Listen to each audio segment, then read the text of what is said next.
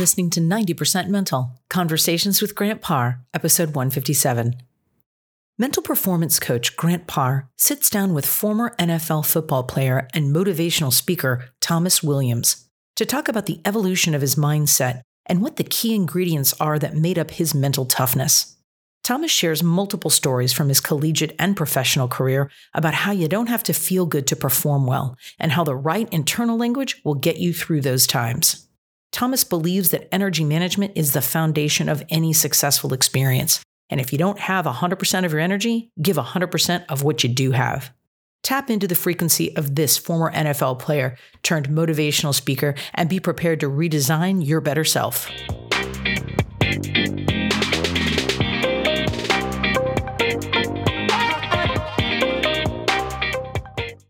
Are you ready to raise your game?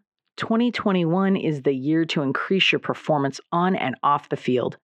The Athlete's Edge Journal was designed to cultivate self-confidence and mental resilience through the power of sports psychology. Whether you are a professional athlete, a former college athlete, or have aspirations of greatness in the future, this journal is for you. Visit winthementalgame.com and use the promo code GRANTPAR20 to receive a 20% discount at checkout. Act now to take your mental game to the next level.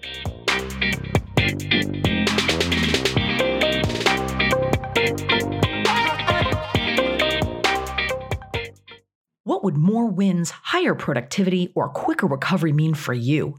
NeuroPeak Pro optimizes human performance by working to promote balance within the autonomic nervous system.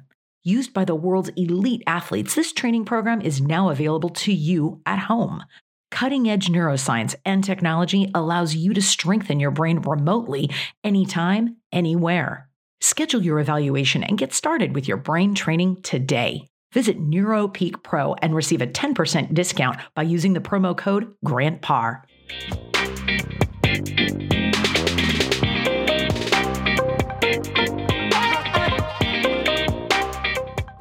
Hey, Thomas, how are you?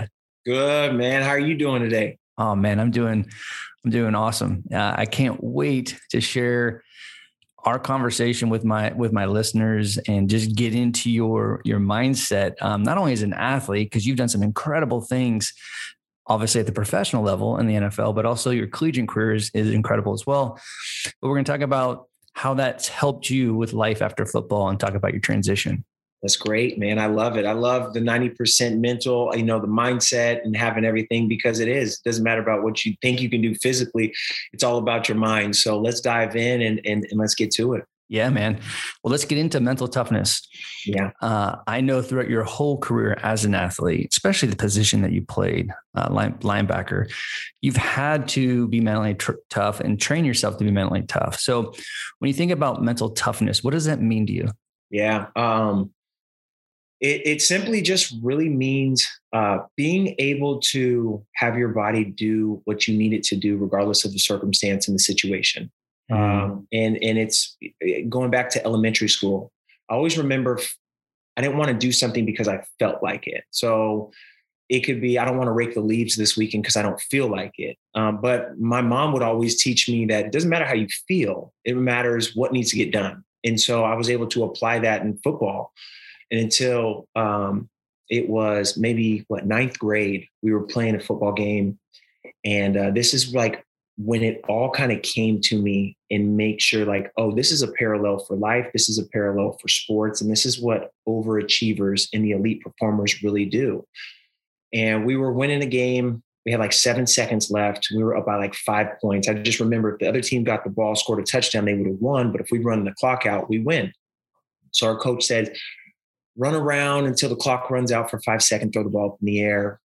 Long story super short is a teammate made a mistake and the other team literally got the ball, scored a touchdown. This is 5 seconds left. Wow. And after the game, the coach came up and we're thinking that he was going to be upset, pissed off at us. And he said, I'm not mad. I'm not pissed. He said, I think this is a great opportunity where we can learn something. We can learn how to finish.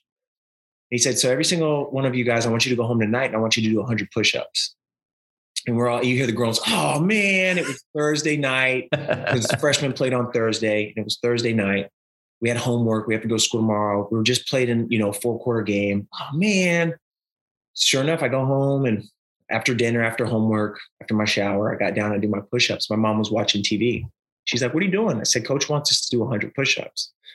So I did my 100 push-ups, and it might've been like 10 sets of 10 because I was super weak at that time. Like 10, that's all I had in me.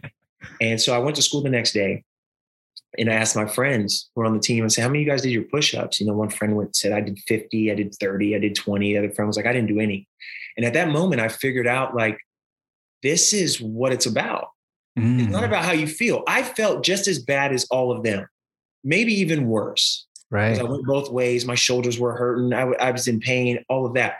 But I figured it out from the time when my mom talked to me about raking leaves, doing my chores on the weekend. It doesn't matter how you feel. This is what needs to get done, right? Regardless of what you feel. And the same thing that coach taught me that day is, regardless of how you feel, this is what needs to get done. And so whether you feel like doing it or not, are you going to do it? And so mental toughness is doing what needs to be done regardless of the circumstance of the situation. Wow, man. I love that. I love that story. It's so true. You don't have to feel good to perform well.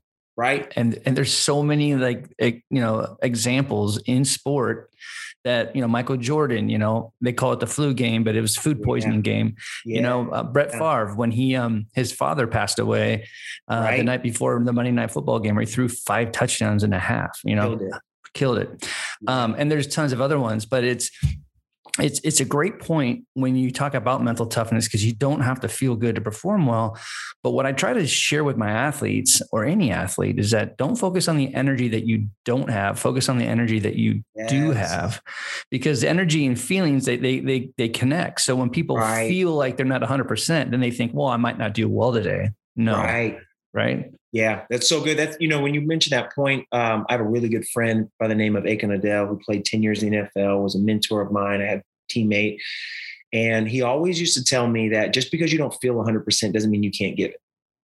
So even though you don't feel 100%, I'm feeling 50% today, you can still give 100% of your 50%. Exactly. And like when he said that, it just really clicked up. Again, it doesn't matter how much you have in the tank, just make sure you use all of it. And, when I was in New England and we played, there's this big old sign that was in the training room. It was like the first thing you saw when you walked in, and it's perfect. It's literally fits Coach Belichick to a T. It says, "Don't allow what you can't do interfere with what you can do." Mm-hmm. And when you think that way, it's like, there's so much going on. You think about what today and everything we're handling and going through in 2021, there's a lot of things that we cannot do. But don't let it interfere with what we can do. Do not let it interfere with what you can do. Exactly. And so I think that with having that mindset, with the mental toughness, and then the ability of knowing that, hey, sometimes I won't be 100%, but I can always give 100% of what I have. It's a magic. It's huge. And I love talking about it. I love talking about, energy management, and also the way you talk to yourself too. I mean, like, no matter if you feel like 50%, but you still need to perform, it's about I get to, right. I mean, I learned that later in life, man. When I played football, if I had that whole mentality of, I don't have to do shit. Like I don't, but if I want to be on this team and be the starting quarterback, there's some things I have to do, but I get to do it. Yeah. And it's funny you mentioned that, because that's the same thing that I tell when I teach my athletes when I'm at USC, is that, the difference between we have to go to training camp, but we get to raise a trophy. Like the championships. And so for me, winning 2 national championships, I found that out very lucky. Like at an early age, at 18, like I wanted to quit. That's when we had double days. That's when training camp was, in the middle of the day when it was hot and it was uncomfortable and you hated football. How can you hate something you've always loved and thought you were supposed to do? Right. And it was like, you have to do the things you have to, so that one day you can do the things you want to do. And so we have to go to training camp, but we also want to raise that trophy. Yeah. We want to raise that trophy. And I raised the trophy 2 times in a row, my freshman and sophomore year at USC, because of the work that we did when we had to do it. We had great guys like Sean Cody one time. We used to do these workouts in the morning. It was 6 a.m. run. And literally at 6 o'clock, coach yelled, hand down. If you were late, you had to come back and do it at 1 o'clock. And it was 60 minutes of pure hell on cone, speed ladder, the roll drills. It was just like, if you can imagine the worst workout physically, then we did that from 6 to 7 in the morning. And I remember one of the times at the very end, we did these things called 150, and it was a 150-yard triangle, or I'm not triangle, it was a 150-yard rectangle that we run. It was almost like running track. Mm-hmm. And so depending on how many times throughout the course of the workout, somebody had knocked over a cone, somebody messed up the ladder, somebody was bent over. That was huge. Do not bend over, because you'll get the whistle blown. And it's like, they start adding times to you would run. So we would normally usually have to run 1 to 2, depending on where we were in our training. But if somebody, didn't cross the line, you got to run 3. If somebody bent down between, when we were working out, that was 4. And so we had to do maybe, let's call it 5 this day. And I remember on the third one, Sean Cody ran around one of the cones, grabbed the cones and threw it on the ground, because that was another rule. If you knocked over the cones when we were running the 150s, they added another one. It was all about discipline, right? Wow. Again, doing what you need to do regardless of the circumstance and the situations. Right. No excuses. And so after he threw the cone down, he finished through, and Coach Carlisle said, well, we got one more. And everybody was mad. Why do we have to? Why do we have to? And Sean looked at everybody and said, we get to do another. Wow. And that was the mindset. And it's one of those things that a boss can tell you kind of like, what is the culture? He'll set the tone, or she'll set the tone, whatever they decide. But it's another thing when the team does it, not just the coaches, not just the VPs and the execs, not just the top-notch C-level folks. It's about the people from the inside. One of my mentors, John Gordon, has this phenomenal saying that culture is built from the inside out, not the outside in. And so it's from the bottom up, not just top up when it bleeds down. It's actually from the people who are actually, sleeves rolled up, digging in the dirt. And so when you mention that, it's the get to versus the have to. Sean Cody taught us that day, me at least that day, get to versus have to. And it's all in the mindset and what you tell yourself. Yeah. That's another whole segment. We can talk about culture, because I love culture. Culture, considering playing football for 13 years and then being in corporate America and sales for 17, I've been a part of so many different teams and cultures. So I love it. And there is nothing like seeing and witnessing, especially if you are a coach, a player-led culture. So when guys are holding other guys accountable, when they're cleaning up the equipment or setting up the equipment, when they're doing things without being told, and it makes the coach's job a lot easier. But it's just there's a frequency that exists it's a beautiful thing to see and be a part of.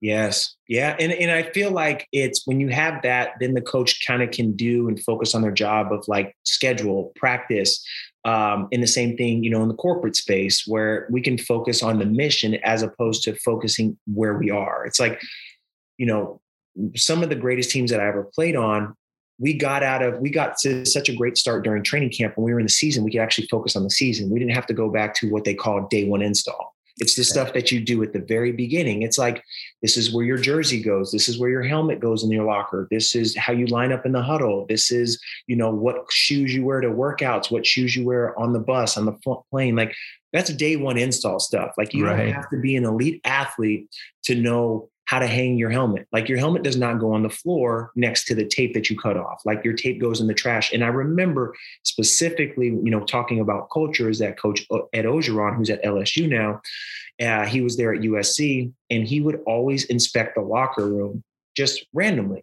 I want to make sure, like, if you guys can't clean up after yourself, if you can't do this the way that we've shown you how to do it on day one, then you don't deserve to win a national championship. You don't deserve to win the Pac-10 at the time. You don't deserve to be these elite athletes who we all recruited you to be, and we know that you can be because of the gifts that God has given you. And so he would come in, he would take a picture, and then they would put it up on the big board, and he'd say, this is who you are. Don't tell me who you are. This is exactly who you are. We told you that this is how a locker room needs to look. This is how it looks. So because we can't do the stuff that we're supposed to do this week against Notre Dame, this week against Auburn, we're going to finish doing what we started to do day one. And so day one install, you can't do day one install in the middle of your season, or day one install in the middle of Q3. Like you day one install is for that, right? That's that acclimation period. That's that, we bring onboarding process. And so understanding the culture with that, And then you get people who take pride in it. Hey, don't mess up what I got going on. Don't mess up my, right. we're in Q3. Don't take me back to day one install. And to your point, when you have people who keep everybody accountable like that, it's awesome. Then the coach can say, look, this is where we're going. You guys keep focused on where we're at. I'm going to focus on where we're going. Yeah. And that day one install, it sets the tone, right? And it's, so I love that, man. Well, let's get a little bit more into your mindset. Yeah. You played the position of linebacker. I know you played some other positions as well, but yeah. I know from just playing the game of football, when you think of like offensive linemen, defensive linemen, and linebackers. Now I understand there's other positions that get involved, from a physicality standpoint, but to play those positions, obviously they're different, but you have to have a certain mindset. Yeah. You got to be a little different. You got to be a little bit different. So when you think about your mindset, when you played in high school, college, and NFL, how would you describe your mindset? And did it change as you went up in levels? Great question. So I'll preface this by saying, for me as an athlete, I was a great high school football player. And when I say great, like I really was. Like I was 5-star parade All-American. I went to the All-American Bowl, national. I was like top 50 players in the United States, top 15 in the state of California. I really was. When I got to college, I was pretty good. And when I played in the NFL, I was average.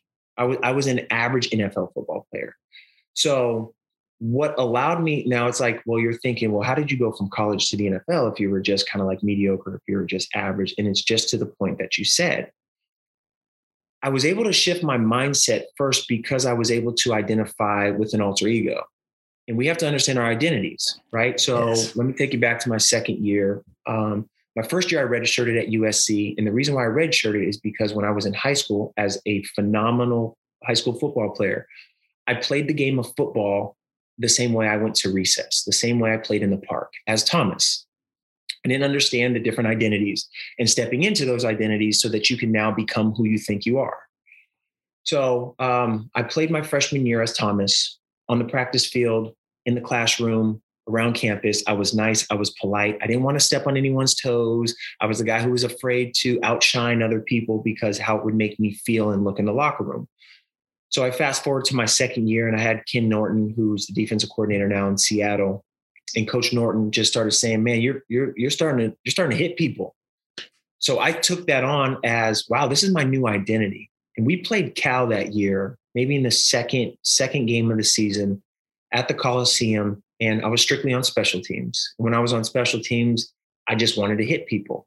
And so I hit this guy so hard on a special teams play that when we watched the film the next day, Coach Carroll invited the whole entire team into the meeting room because he wanted to show them this play. And usually it's just the special teams guys. And then, the whole team comes together and joins. But he said, man, we got a special treat. And so everyone's thinking that it was going to be Snoop Dogg, who he brought in before, Will Ferrell, who he brought in before. It was going to be something fun for the team to kind of like bond and to relax. But he said, watch this play. And I don't even remember the play during the time. And then I hit this guy so hard that I hit him from the numbers and he ended up on the sideline. And I blindsided him. It was legal. It was clean. But right then he paused it and he said, ladies and gentlemen, Thomas the Hitman Williams. Wow. And when he said that to me, I can still feel it to this day of like, this is yours. This is your name. This is what you need to protect. And also, this is the expectation that we have for you. Mm-hmm. Now, with that came a little bit of pressure, but it almost came with more pride of, I'm the hitman. I'm the hitman. Well, wait a minute. I'm not the hitman in class. I'm not the hitman walking through the locker room. I'm just the hitman on the field.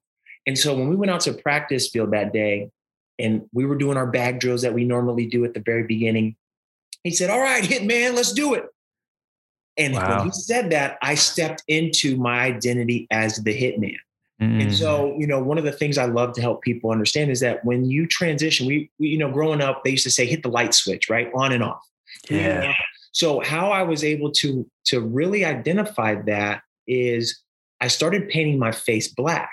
And so I take eye black and I would put it on my face, kind of like John Randall was one of my biggest inspiration. And he would paint his face and he would transform into a completely different person on the field. I took on that same mantra. And so before practice, before the games, I would go in the locker room and I'd go in the mirror and I'd just take the eye black and I would just paint my face almost kind of like a WWE wrestler, like the Warrior. You know what I'm saying? Yep. When I did that, I literally felt myself transforming into the Hitman. And therefore, I didn't have to apologize. I didn't have to feel bad. I didn't have to turn on the light switch on and off and try to figure out who I was. I could literally walk into this figure that wasn't me, which means there was no judgment and there was only one thing I needed to do. And that was hit everybody who's wearing a different colored jersey than me. Wow. Now, man, this is what I love to talk about. We call it the switch. We call it the warrior mindset. And we talk about, trying to teach athletes at a young age that when it comes to identity, your sport is what you do. It's not who you are. And if we can teach these athletes, he and she, who you are outside of sport, that when you make that switch, when you switch on the warrior or switching it off, because you have to leave the field to go be who you are. Right. And it's huge. So I do want to spend a little bit of time on that, but just because I love the game of football and I love feeling, there's a feel when you play football, whether if you score a touchdown, sack, whatever it is, there's feelings that you get in any sport too. But because I played it, I associate it with it. I connect with it. So when you talk about being the hitman, whether if it's playing the position of linebacker or on special teams, how would you describe when you just perfectly light somebody up, perfect form, and it's just like that, everything is in alignment, and you hit somebody or you tackle somebody? Yeah, I've never been asked that question, and it's really cool because you've played the game, and so you understand. Doesn't matter what you do, there's something where your technique, the repetitions, the practice, your God-given ability and like perfection align. And it happened like I would basically compare it to hitting a baseball on the barrel of the bat, the sweet spot, and you don't even feel it. I would totally the same thing when you just absolutely just crush, a golf ball with your driver. You don't feel it and it doesn't go left, right. It goes right down the pipe and it goes exactly where you want it to. And you're like, why can't I just do that every time? And so I feel like the beauty in it is that it doesn't happen all the time. And so that's why you have to kind of take a moment's notice in saying, that's what it was. That is where it's almost like the horizon. That is when the sky and the ground both meet at the perfect place. And it's just beautiful. Like talking about it because the art of it is so beautiful. The way I would describe it in the moment is, again, you don't feel it. It's effortless. You don't feel it because the physics, the aerodynamics, all the other, words that would use to describe it, it just matched up perfectly. There was a couple of hits where I never felt it and only saw it on the replay. One time when we went and played at Stanford, again, it was on special teams where our team was, I think we were down by a little bit, and it was a play that I made. I hit the guy. I didn't feel it.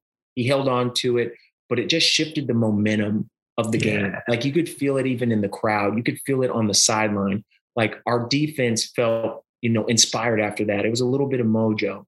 For me personally, of course it feels great because we practiced for years and for decades for certain things. And when you get it just right, it kind of just reminds you that all of the work that you put into it, it was worth it. Like those early mornings, those late nights, doing that drill for the 1,000th time, you've done it 999 times, now it's 1,000 times.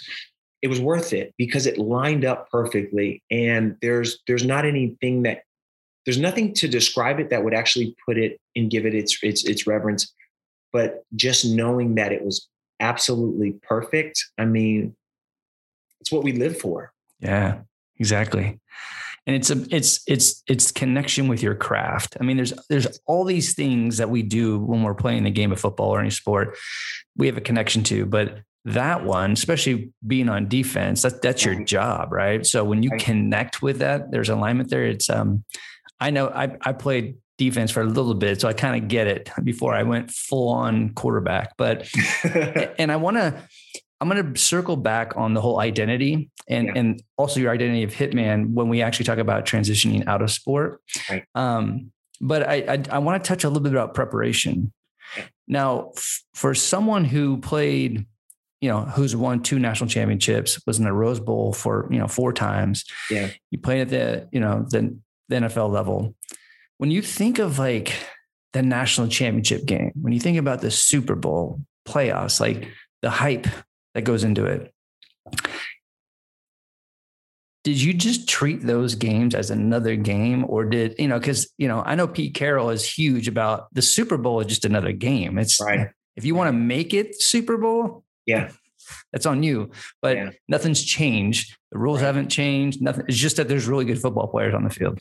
Right. Yeah. It's again, another one of those day one install things. One of the things I love about the cultures that really invest in the rookies, so to speak, the freshmen, the newcomers, is that they do a really good job of telling them about what are the expectations. And then there's an adaptation process that happens. And I've seen it in corporate, I've seen it in sports, I've seen it in schools, I've seen it in pretty much every industry. I've seen where it was good and I've seen where it was bad. Where Coach Carroll did a really good job is that from the very beginning, he harped on practice. Let us know, hey, we're going to practice for 5 straight days. We're only going to play for 1. We're going to practice for 5 straight days, which means we're going to play 20% of the time, which means we need to spend 80% of our time in mental focus practicing. Right. Great. So he already set from the very beginning, here are the expectations. You need to prepare 5 times as much as you play and perform. And so the same thing I do when I teach athletes, I say we learn in 3 phases, or we do 3 things. We prepare, we practice, we perform. You can't do one without the other. You have to do all 3 of them. And where I learned that was in college. And so Coach Carroll, very early on for all of us as freshmen, and he does it for every class, he did it for every class, is he let us know, you don't have to do anything better than you've ever done it before. Just do it how you've always done it. So, which let us know that you don't have to play on Saturday better than you practice on Wednesday. Matter of fact, I'm going to be upset if you play better than you practice. And so he ingrained that into every single one of us so that we knew that when we step on the field, it is a game. So that when the game comes, it's another practice. So how can you eliminate the pressure? How can you bring the pressure down to you? Is that you put more emphasis and you put more pressure on yourself during those practice and those preparation moments than you could ever need or would ever be there during the championship, so to speak, that big presentation, that deadline at work. And I'll also say that when we got there to those Rose Bowls, to the national championships, even I only went to the playoffs once in the league and it was a different experience. So I can't really speak to that. But what Coach Carroll did is that the weeks leading up to the game, we did everything the same way. We practiced the same way. He didn't say, okay, in this play, when you're going to make this play in the game, because this is the last play of the game. He never said that. He always put the emphasis on the moment, competing as high as you possibly can in the moment, putting the pressure on yourself in the moment so that when you get to the game, it doesn't feel like a bigger moment than it needs to be. In every single game, Friday night, well, the night before the game, my 5 years at USC, he would tell us, guys, you don't have to go out there and do anything more than you've ever done. You don't have to have the best game of your life. Just do what you did Monday. Just do what you did Tuesday and all the way up to Friday. Just keep doing that. Because we all knew that it was more of a priority to perform in practice than it was at the game. Wow. I say this all the time when I'm working with teams and athletes. Obviously we train for the game. Yeah. Like we want to have stamina. We want to be in shape and we want to be ready for anything. But what we're training for physically and mentally is you're training for the moment. Right. So again, I don't care how awesome you are. You could be the top 50 athlete in the United States, but in that moment, if you're not dialed in, you don't know what you're doing, you're not executing your assignment, how good are you? And I love it that what you're stressing, what Coach Carroll is stressing is that when you actually are practicing the moment, you're eliminating a lot of pressure, a lot of things that can come in. It's just about that moment. And I think that's where we need to be more, is that we need to train performers for the moment, not for the result and the outcome. Right. If you want that result and outcome, you'll get it if you're in the moment. Yeah, no, I mean, you're absolutely right. One of the things, loving that analogy, is that, it's the quote that there's two quotes that I love, and they're pretty much saying the same thing. The more you sweat in training, the less you bleed in battle is one. And then it's people always fall to the level of their training, not rise to the level of their expectations. We don't rise to how we think, like, I'm just going to hit it. Actually, you know what? Let me take that back. I've only known one player, and I love this guy to death, but I only know one player who could literally practice at a 3 and play at a 10. And it was Lindell White, the running back who scored. I think he's got the most touchdowns in USC history. Like Lindell, and he will tell you, I'm not doing none of this during practice. And then he would go for $150 on Saturday. That's the only athlete that I've ever seen. I'm not saying it's impossible. I'm saying it's highly unlikely. And so those are the things that we have to understand, is that we usually fall to the level of our training as opposed to rise to the level of our expectations. Wow. I love it, man. I love it.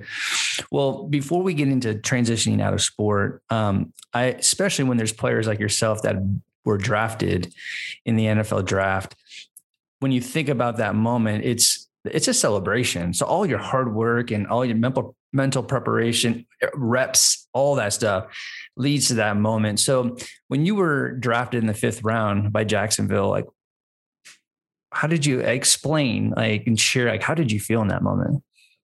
Yeah, it was well, first off, like I was saying before, I only started 10 games at linebacker in college in 4 years. And there's, now there's like 13, 14 games possibly in a season. So there was people who started more games in a season than I started my whole entire career. And that was, so I had expectations and hopes to get drafted, but if I didn't, I would have known why. Like, there's people who are more deserving on paper, so to speak. And so when I got drafted, I was like, holy cow, it actually worked. Meaning I had this dream at 7 when I went to an Oakland A's baseball game. I'm 23 years old. It took me, 15 years or whatever it is, 16 years to get there. And it actually worked. Like, everything was worth it. And I had that first split moment.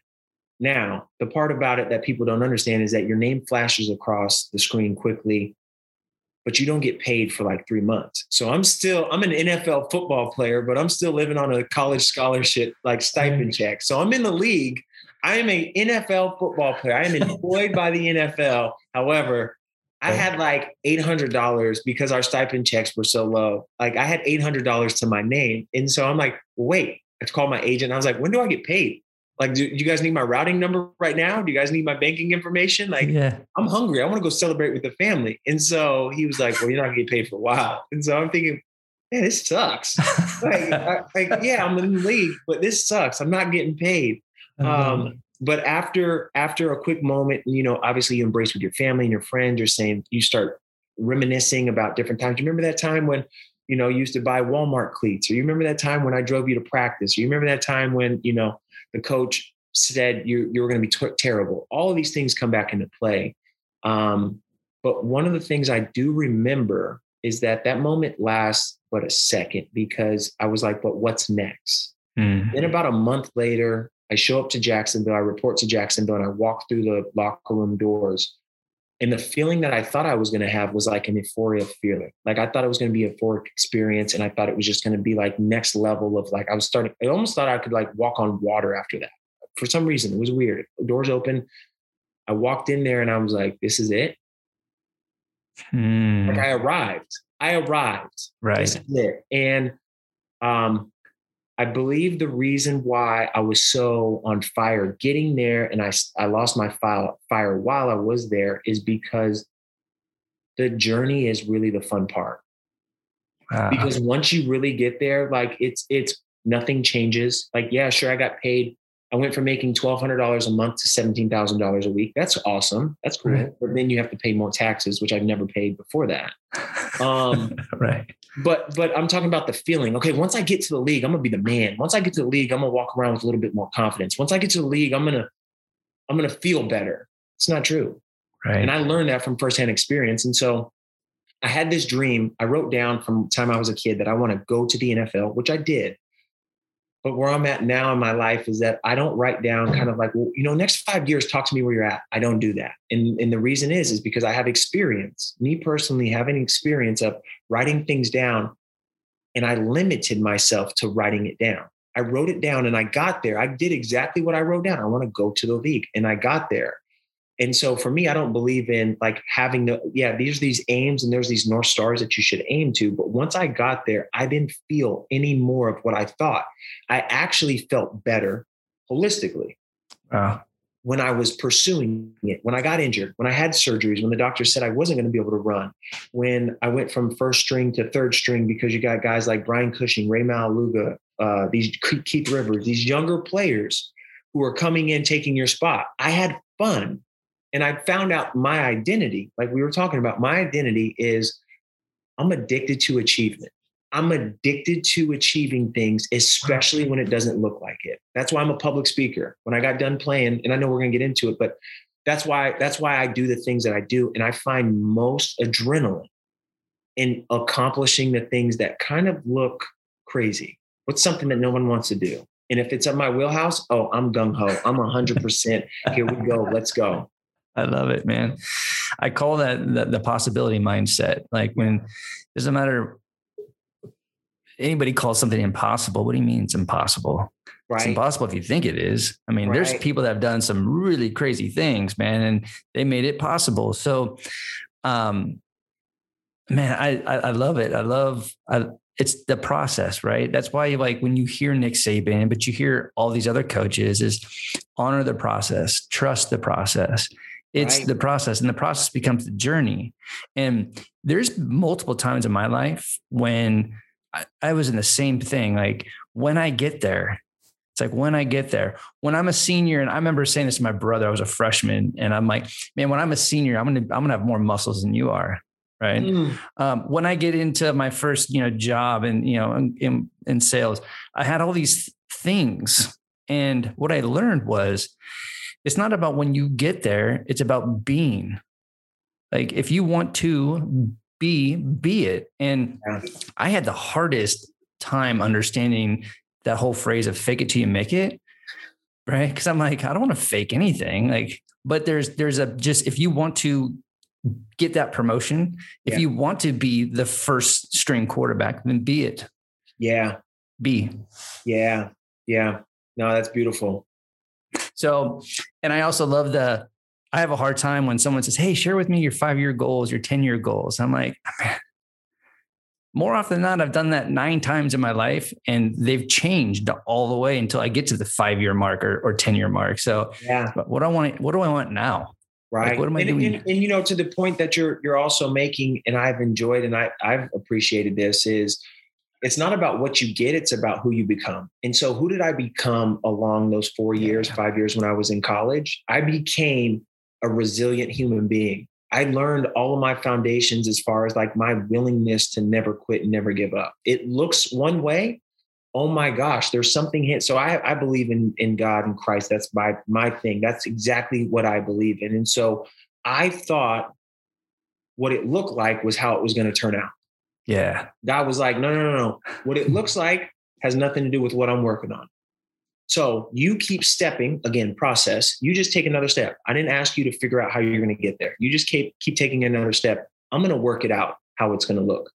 But we get so caught up in how does it look? I would have never done any of the things, if I would have decided to go off how it looked.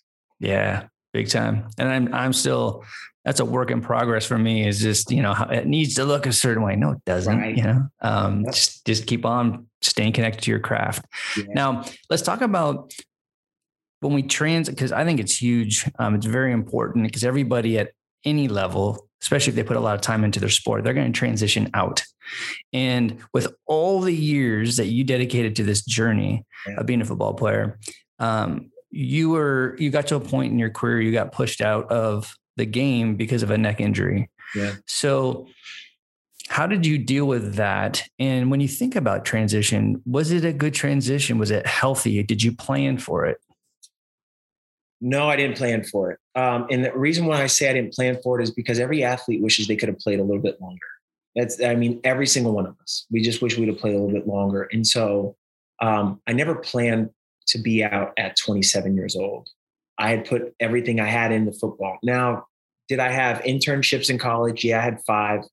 On paper, like strategically, I was well prepared. I built a network when I went to USC, the Trojan alumni family. I tapped into that. I built a reputation as far as being, an athlete and a good person, right? Like Coach Saban always says, you want to be an and person as opposed to a but person. Like, Thomas plays football and he's a good student as opposed to Thomas plays football, but he's not a good student. So with that being said, I was an and guy in the department. Where it was extremely difficult is that because my identity in season and off season, like in season and off season, were both Thomas the football player. When I played football during the season, I was Thomas the football player. Off season, I loved it, the attention, the status, the accolades, the notoriety that people gave me. Hey, man, you look like you play ball. And that just fueled me. I'll tell you a funny story. It wasn't funny then. It's funny now. Is that in 2013, I was struggling with my identity, and I struggled with it so much that I couldn't let go of how people looked at me, how people perceived me. And in 2013, I wasn't a speaker. I didn't have a job. I wasn't making any money, and I did a really good job of saving money. And I spent $96,000 for the year, all because I wasn't willing to not be a football player. And when I say that, I mean, I was driving the same car.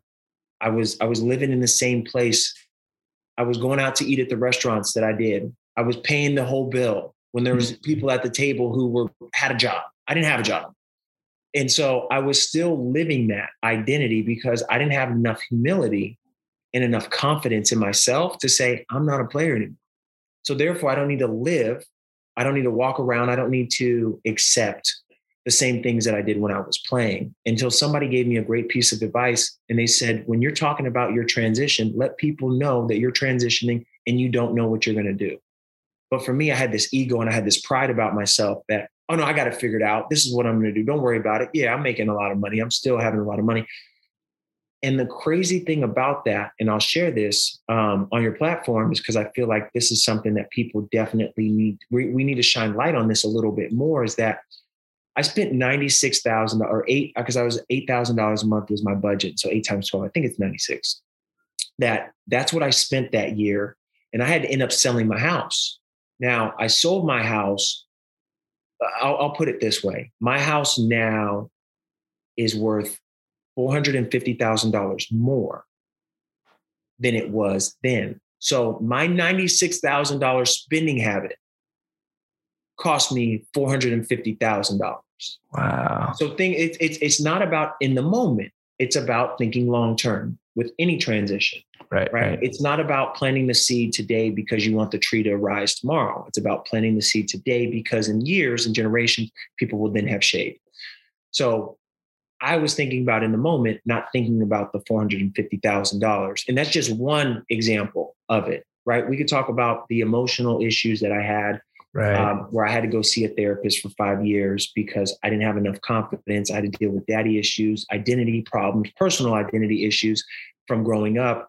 I did that for 5 years. So that was another part of it. But I would say one of the biggest things was, for me, I didn't know who I was outside of a jersey and a helmet. Therefore, I couldn't go on living and existing. So one of the things that really helped me is finding out and identifying what I was not. And the first thing I had to do was finding out I was not a football player anymore. Wow. And so one of the projects that we did inside therapy, my therapist said, I want you to write to the NFL like it's a person. You're having a breakup. You need to have a goodbye because you're walking around holding on to this attention and all of this stress and all of this pressure. And like, you're angry for what? It was great. You made it to the 1% club. Awesome. Now you need to say goodbye, not bad bye, because you're acting like it's a bad bye. It's a goodbye for a reason. Yeah. So I wrote like a 3-page letter to the NFL, like it was a person, and telling them how thankful and how grateful, and also how mad I felt, how betrayed, how, every emotion that I was experiencing, I wrote it down on a piece of paper.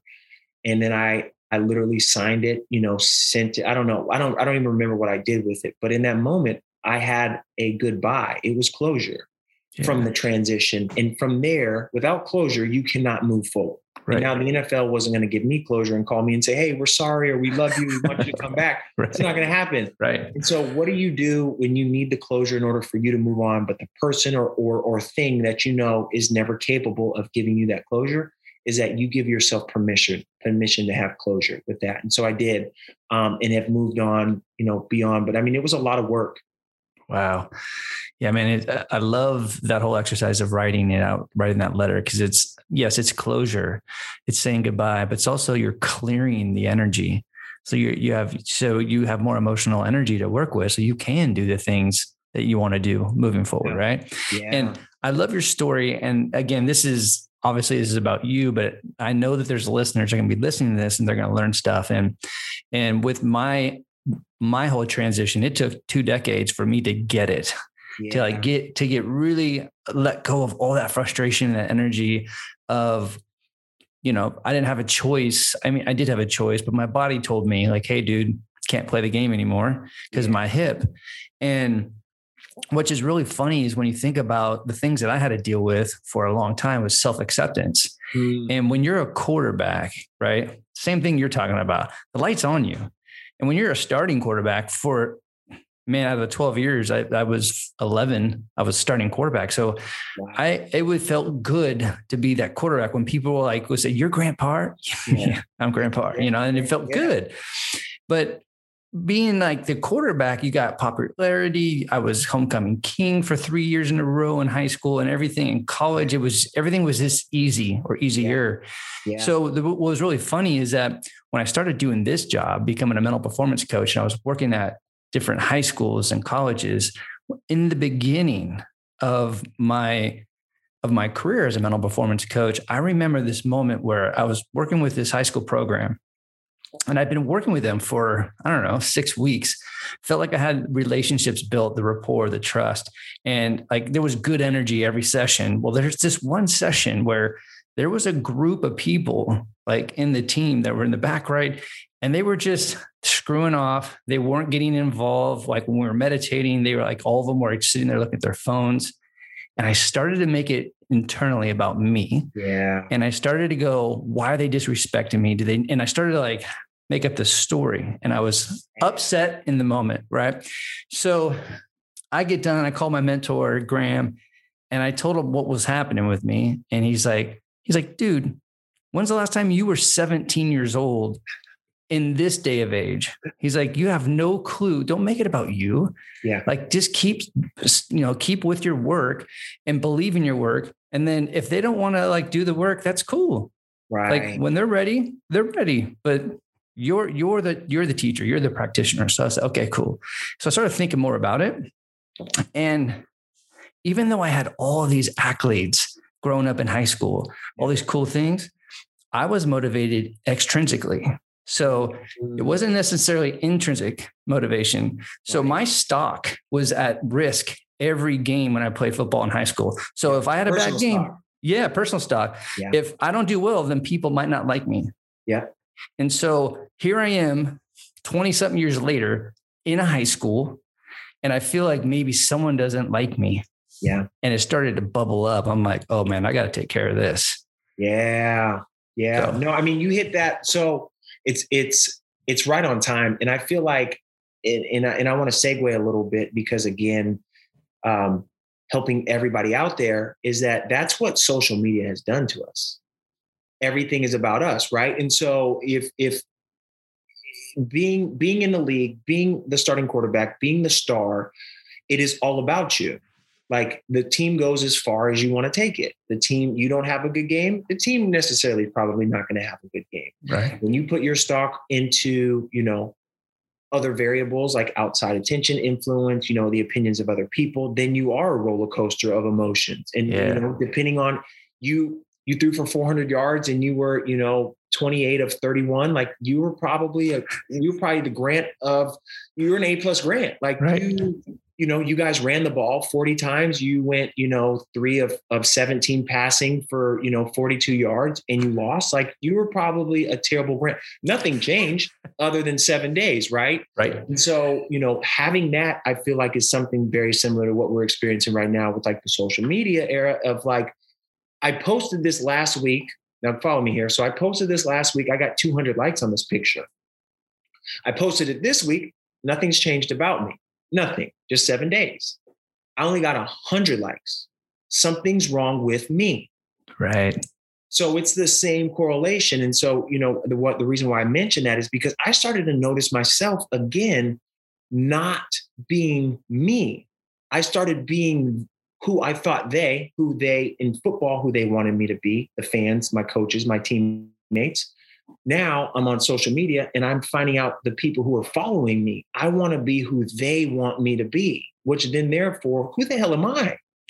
I'm not even me. I'm who they want me to be. And so I've been off social media for like the last 15 months because of that. When I was like, wait a minute, I'm the light. I'm my brightest when I'm doing it the way that I'm created to do it. Yeah. I'm not my brightest when I'm doing it the way I think they want me to do it, because it's always going to be a replica. It's like those jerseys, right?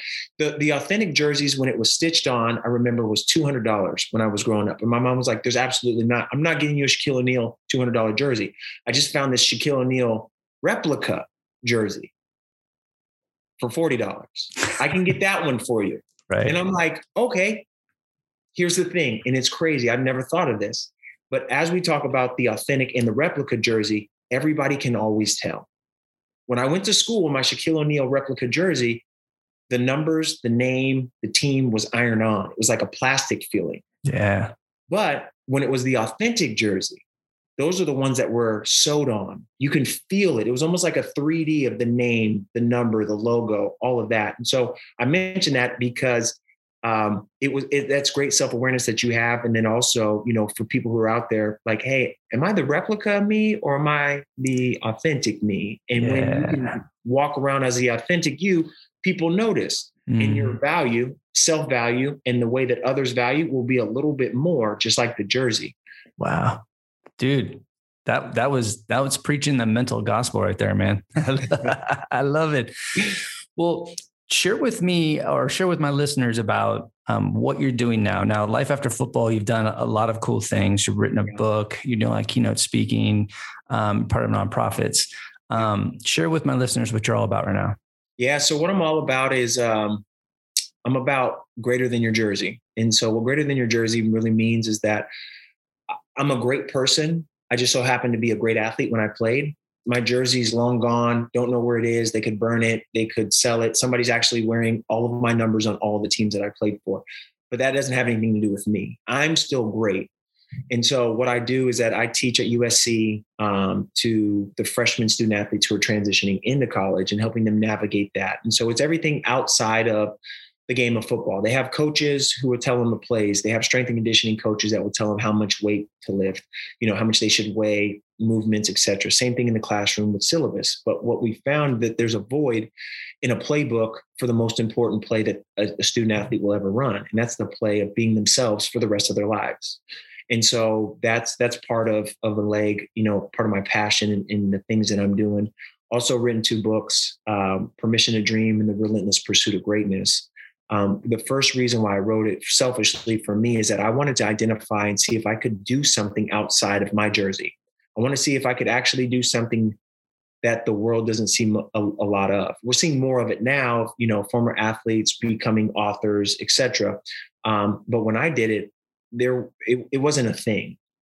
And so I wanted to tackle it. Like I said before, I want to do the impossible. I want what looks impossible or what looks like, he's probably not going to be able to do it. I want to do it. And so I went around doing research and I found out that the average book it takes for you to write a book is 2 to 4 years. And I wrote my first book in 13 months and I wrote my second book in 11, just a little bit over 11. Wow. And so I wanted to write those books, one, to have a legacy and a foot imprint that if I leave this earth, like I was here. And that was obviously before I had children and before, having a significant other. And so that was my young-minded thinking. But mostly is that I just want to set a great example that, we say that we're more than athletes. We want to be greater than the jerseys that we wore, but we also have to leave an example and set an example of doing that. And so outside of teaching the stuff with the athletes, the transition to the next level of play and transitioning out of sports, I'm also a motivational speaker. And so before COVID happened, I was on the road anywhere from 45 to 65 times a year, speaking all throughout the country. Now I'm doing like we're doing right now. So I'm in front of my computer, dressed professionally up top and then in some pajama bottoms down below, which makes life a lot easier and more simple. And so those are the things that keep me busy. And outside of that, just planning a wedding and getting ready to marry my best friend. And then also being a dad for the first time to this little one who's, it shows me more and more that we think we're training kids to be the people that they are, but kids are also always training us to be the parents that we're going to be. Right? Yeah. I love it, man. Well, man, it's just what you've done so far has been really exciting. And right now, being a dad and going to be a husband, I mean, a lot of frequencies going right now, right? You're just connecting to the goodness, the greatness of it. And that's beautiful, man. And man, I could talk to you for another hour. And I totally just, I love your energy. I love your journey. And I want my listeners to connect with you more and follow you more. How can they, follow you on social media and reach out to you? Yeah. So on social, like I said before, I've been off of it, for, more than a year now. So the easiest way to get in contact with me is just going to the website, which is www.thomasrwilliams.com. There you can email me, you can connect with me. Email is thomas@thomasrwilliams.com. So there's questions, there's thoughts. Let's definitely stay connected and let's work through, let's break through, some of the obstacles so that we can tackle the greatness in our lives. Exactly. The only way is through. There it is. Right. I love it, man. Is the way. Exactly, man.